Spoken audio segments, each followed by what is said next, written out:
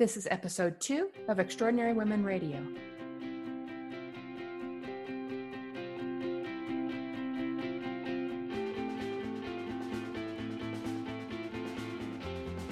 Welcome to Extraordinary Women Radio. I am your host, Cami Gilner. Women are being called to live with voice, vitality, and vigor. Each month, join me for wisdom-filled interviews with extraordinary women living out loud and making a difference in our world. Their stories will uplift, inspire, and spark your own purpose-driven journey.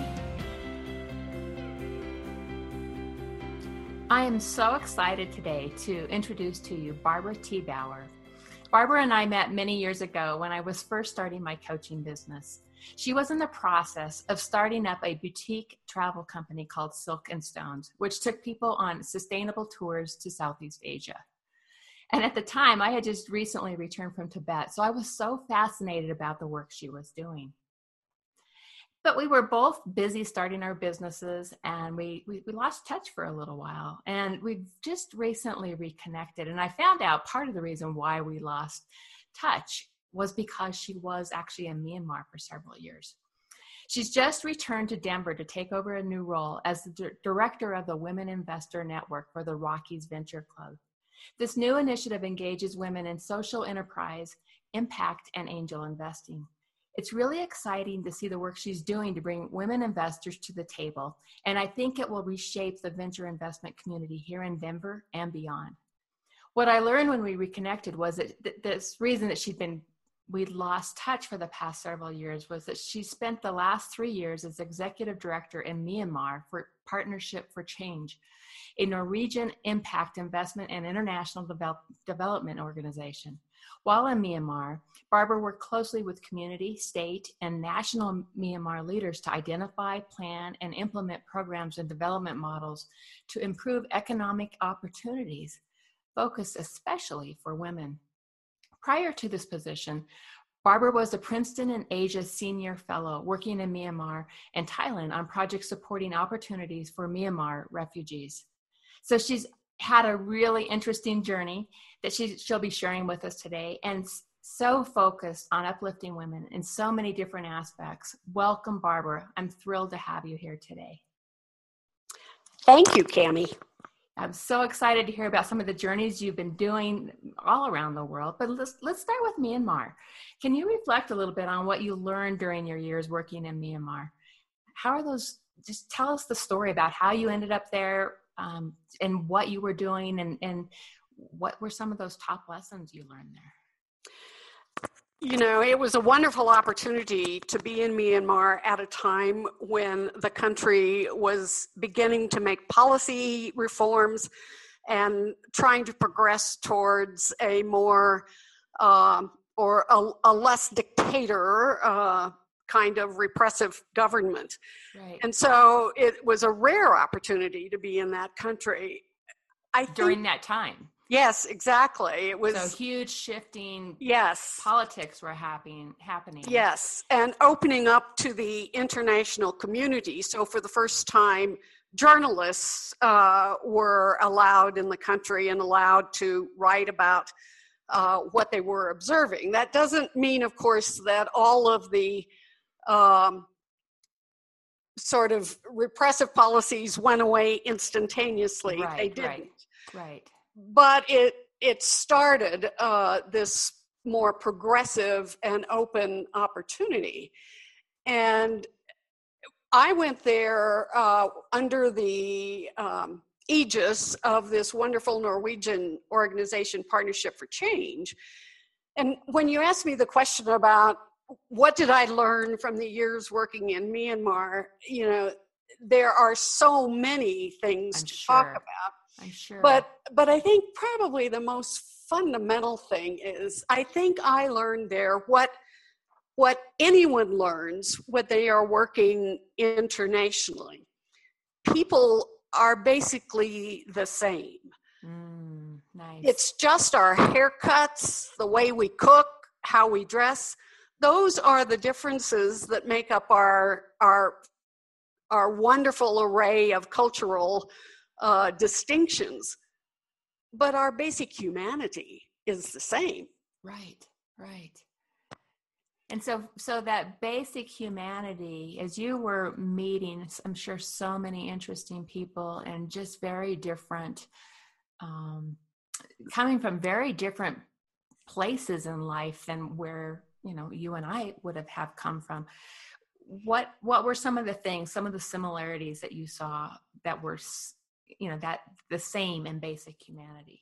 Well, I had a wonderful opportunity to travel around Myanmar, and one day I was on a short trek, a day trek, up into the hills to visit several different ethnic villages.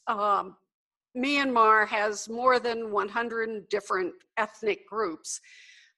Many of them are only available if you actually walk up into the hills or mountains. And so I was on the way to visit a village from the Aka ethnic group. And when we got to the village, everyone was out in the fields working on their farming, but there was a grandmother and her granddaughter sitting on a porch.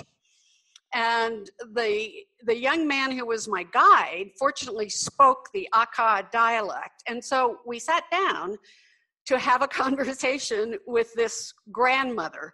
And if you can picture a very small woman with her teeth stained because they chew betel nut.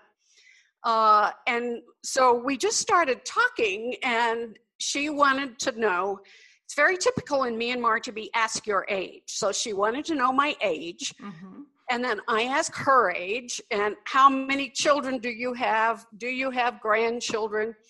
When I told her I had a son, she said, oh, that's very good. But in your old age, daughters are really better. Those daughters will take care of you, right? Because daughters take care of you. Right, right. And I mean, that's such a classic, for an older woman to talk about. Right. I mean, it could have been any of us talking about our situations. So, right. So her realizing that, so how old was she? Good question. I don't think she actually really knew. And in Myanmar, lifespans are actually much lower than ours. Mm-hmm. I suspect she was in her 60s. Right. Okay. So literally, we were, roughly the same age. Okay. Her health was not as good as mine because of malnutrition, et cetera. Right. Well, I'm sure you have just hundreds of stories, or probably thousands of stories like that, where you're meeting people who are, have had such different pathways, and being able to learn about their life and see what they're open to.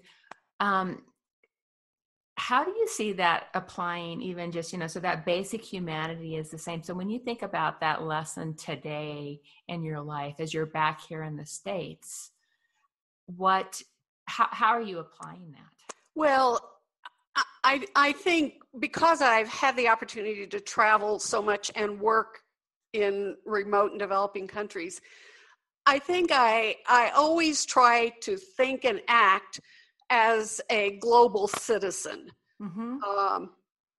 I certainly care and work very hard for Denver and Colorado and the United States, but I don't think any of our decisions should ever be made in isolation without considering the context of the global community. Oh, I so agree. And I think when we have the opportunity to travel around the world, it just reshapes how we see things in our own lives, and our, it is such a blessing to get that type of experience, because it is a global, everything that we are doing is impacting other people in the world. And I'm a big believer that there's one amongst all of us. We are all one. And whatever we're bringing into the world from an energetic perspective, from a policy perspective, all these different things, it's that equilibrium that happens with every single choice that we're making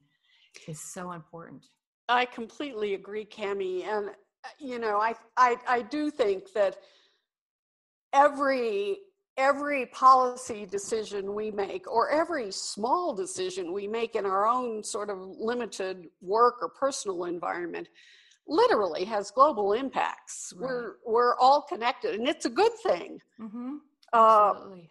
When you make friends in all these different places, it's so rewarding and so exciting.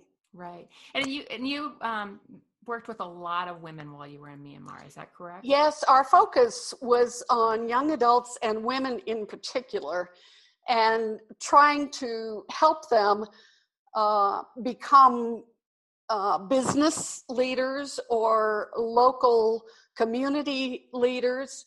And so we did a lot of vocational training and a lot of business training and a lot of just life skills training. Right. Right. And what role why is it important that the role of women in helping women in a country like that when, with all of that change? So why was your focus on women? I think wherever I am, whatever I do, and I hope other people think the same way, women always think about their family, their community, their state, their country. Everything we do is typically in that broader context. And so focusing on women, if you invest in a girl mm-hmm. and a girl's education, her life, her family, her village all improve in a way that is measurably different than if you are investing in a similar boy of her age. Right. Women always take the broader view. Right.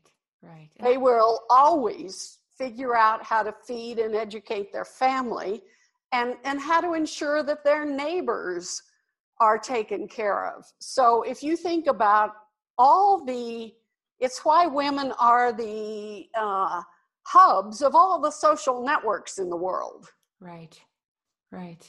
It's really interesting because I sit on the Women's Foundation of Colorado Board of Trustees, and I've been on the, this week we've actually been looking at the next version of our brand, of the Women's Foundation brand. And we were having this very same conversation that if you uplift a woman, it impacts her, it impacts her family, it impacts her community. So spot on. The same conversation we were having in that room this week. I entirely agree with you. And Cami, when I was in Myanmar, we were focused, not totally, but quite a bit on social enterprise. Starting businesses that actually have an environmental or social benefit, as well as being successful businesses. And a woman who was a very senior businesswoman in Myanmar said to me, after I had given a talk at a gathering about why we needed to increase the number of social enterprises, and she came up and she said, "Barbara, I think every woman's business is a social enterprise." She always looks at it with the broader context. And so she will ensure that her manufacturing business is environmentally responsible if she has the knowledge about how to do that. Right. So that knowledge piece is so critical and so important. Yeah, and Cami, just to bring it back a bit to our local environment, I was having a conversation yesterday with a wonderful and successful entrepreneur, a woman, and I said to her, "Do you think this is true, that every woman's business is a social enterprise?" And she said, "Yes, it may not actually fit that sort of pure or technical definition of social enterprise, but women typically think about their employees with a broader context and more sort of policy and support interests than some male colleagues do. It's not to say that there aren't men who are equally socially responsible, of course, but I think it is a woman's DNA. Yes. And I think we now know that that's our DNA, and we also know that it's a powerful thing to have that perspective. Absolutely. I believe right now that women are being called to step up as leaders, as women.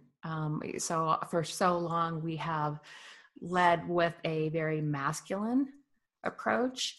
And I think our world is calling for us to step up and really own those feminine qualities of caring, of nurturing, of that softer side of leadership. And the more we can uplift women into that kind of space, that's what shifts and changes our environments, our cultures, our worlds, our world.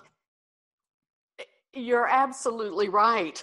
I'm going to jump into one of the questions that you had suggested you might ask me about, because several years ago, I was part of a U.S. delegation for an Asia-Pacific economic meeting on women and women opportunities.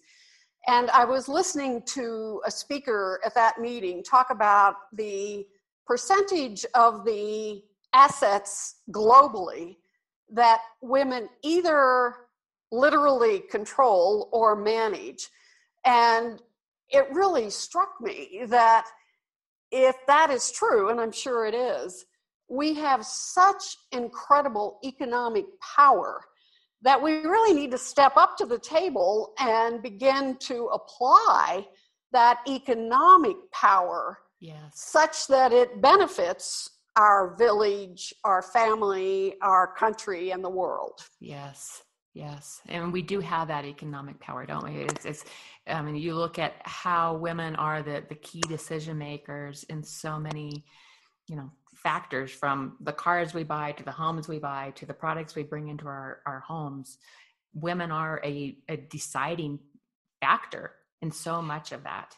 Well, and I was doing some research for a talk I gave last week at the Colorado Angel Capital Summit about why it's important for women to get involved in all stages of business, including what I'm now focused on, which is very early stage angel investing. And one of the data items that I researched in 2015, the table sort of shifted, and more than, in fact, 51% of the personal wealth in the United States in 2015 is now controlled by women, and that is growing. And the number of businesses, private businesses, that are started and owned by women is accelerating very rapidly. The number of women entrepreneurs has grown something like 300% in the last 5 to 10 years. Now, of course, it started from a much smaller number, but it really means that women are stepping into this domain of economic and business leadership in a way that is unprecedented, I think, in our history. Right. And so you are in the process of bringing much more women investors into that investing pool. That's what you're focused on today. Yes. And why do you think that's so important for the investment communities? What will that do? Yeah, I think it's important for two major reasons. One is women approach their investments, whether it's their time or their financial resources, in a very responsible and thoughtful and contextual way. And so when women invest, they think about, is this a product which is good for the world? Right. Not just, is this a product that will make a return on my investment? Right. And so we know, because of the research is so clear, that when you get women at the table in major leadership and decision-making roles, the results improve. Right. And there's so some really strong statistics on that. It's very strong. And so we need women to get into those conversations and discussions. And we need to do it at all levels of business, from the startup to major corporations. Colorado has a great initiative right now with trying to get women on public corporate boards. Right. And of course, that starts with experience in smaller domains, either on venture advisory boards or nonprofit boards. I think the other reason why it's so important, when I spent time on the ground in Myanmar doing economic development, I could see directly the impact of philanthropy and charitable investment as opposed to business and education investment. Mm-hmm. I don't mean we don't need philanthropy, because there are certainly grave situations around the world, disasters and famine and other tragic situations where we need philanthropy. But it's not a sustainable situation. Okay. And I saw in Myanmar charitable organizations come in and be active for a year or 2 or 3 and then go away. Right. And what had happened was that they, in many cases, but not all, of course, they had created a situation of dependency, Right. as opposed to self-sufficiency. Right. And I think that, I do agree. The more that you can bring programs that bring training that uplift people and women, so that training is so critical, so important. I know that's one of the things that with the Women's Foundation, we are really focused on how are the best ways that we can take women through training that uplifts them, that gives them new skill sets that they can go out into the world and earn a good living, so that they're pulling themselves up out of that. And that's the choices that we're making with the Women's Foundation. So it's really similar from that perspective. The more you can uplift people. So yes. I know that over the course of this journey that you've been on, that you've had to run into some self-doubt, some fear, some uncertainty. And that sometimes it just takes that 20 seconds of insane courage to step through those emotions, to take the risk, to step out on our edge of our comfort zones. Can you share a time in your career, Barbara, where you felt those same uncertainties, but you pushed beyond them anyway? You said, yes, I'm going to keep going. So tell me about a time where you really felt that, because I think it's important for our audience to know that when we go on big journeys like this, things aren't always as, it's just not like you just open the doors. There's scary steps that we take, scary choices that we take. I think that's so true, Cammie. And when you ask a question like that, it reminds me of some of the bigger moments, but also a couple of the funnier, smaller ones. But let me start by talking about what I think is one of my bigger moments. In the late 80s, I was working for US West, and I had come out to participate in their advanced technologies R&D program. And I got a call from a headhunter about a job opportunity to do a startup in California. And it sounded intriguing, and I talked to the recruiter, and then I went out and visited this organization. And then they offered me a job, and I was faced with this decision. Do I leave a career that has a predictable future and a great deal of stability, even though the telecom industry was going through major changes in the 80s and 90s? Still, relative to a startup in California, it was a much more stable situation. The startup had all those normal uncertainties that you associate, including moving to a part of the country where I had no family, friends, etc. And I remember, just thinking about this and thinking, well, what's the worst that can happen? You will fail, and you'll end up having to wash windows for a living. or Right. or something like that. And I thought, well, if that's the worst thing that can happen, then I'll figure out how to be good at washing windows and we'll take it from there. That's right. That's right. And that's always a great way to do it, right? Is to really play it through to the end. Yeah. Where you can say, what is the worst thing? And chances are it's not going to be a life or death kind of thing. No. And, it really does mean that you have to be comfortable in changing your circumstances. Right. And I think that's been one of my my assets. I've always felt fairly comfortable in changing my circumstances. Yes. I wanted to add one other little kind of funny anecdote to this. Okay.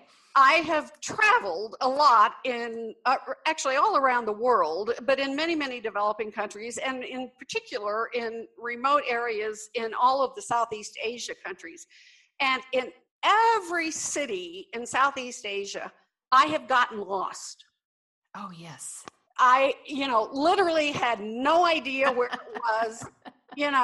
If it's a good situation getting lost, it was during the day and there were people around. Sometimes it was at night in the rain, etc.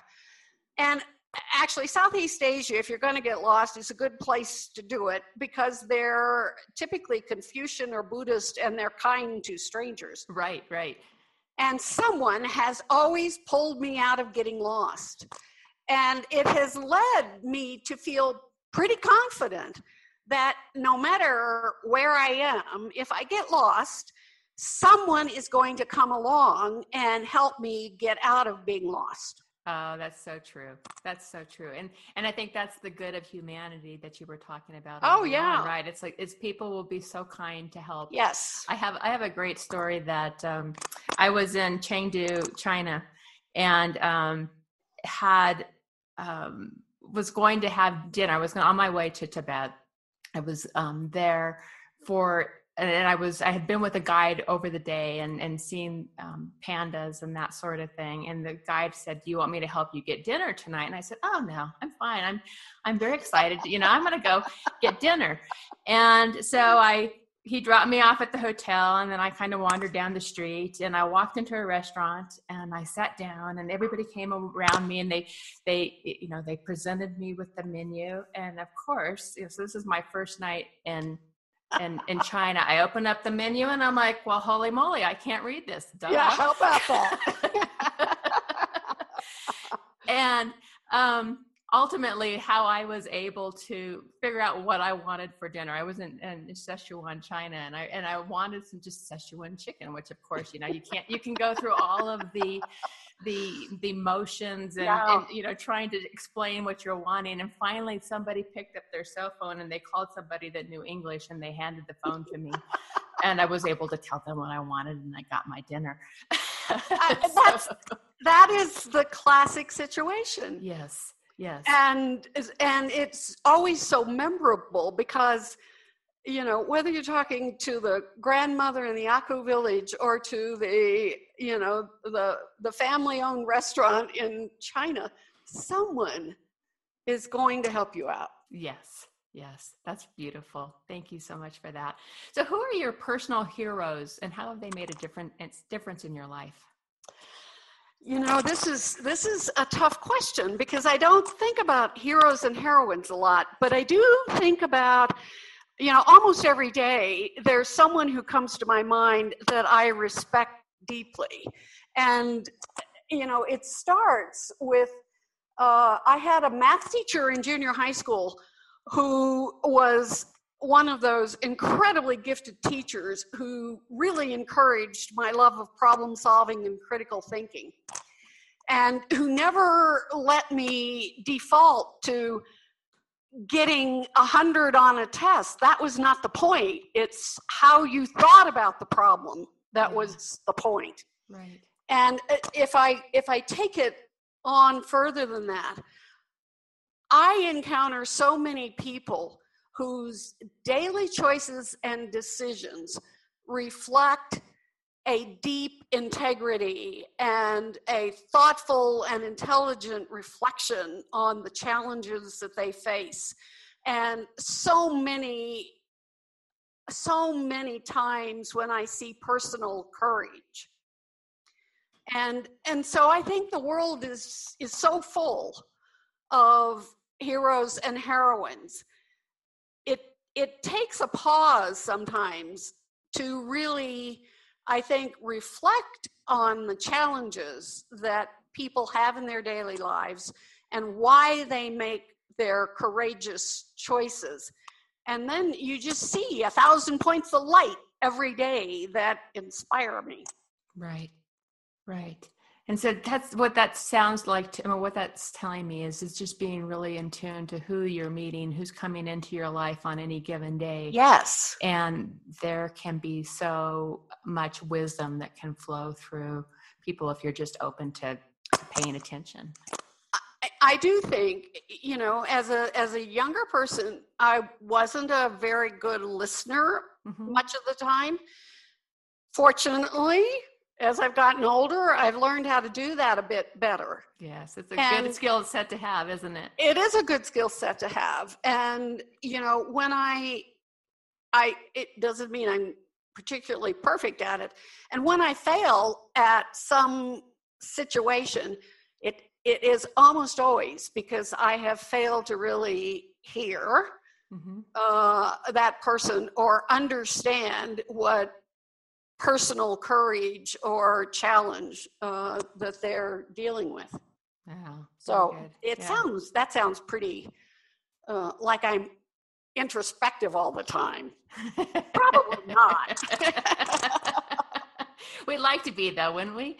We'd like to be introspective, or we could really tune in all the time. But I appreciate that a lot. So what makes your heart sing and dance in your life today, Barbara?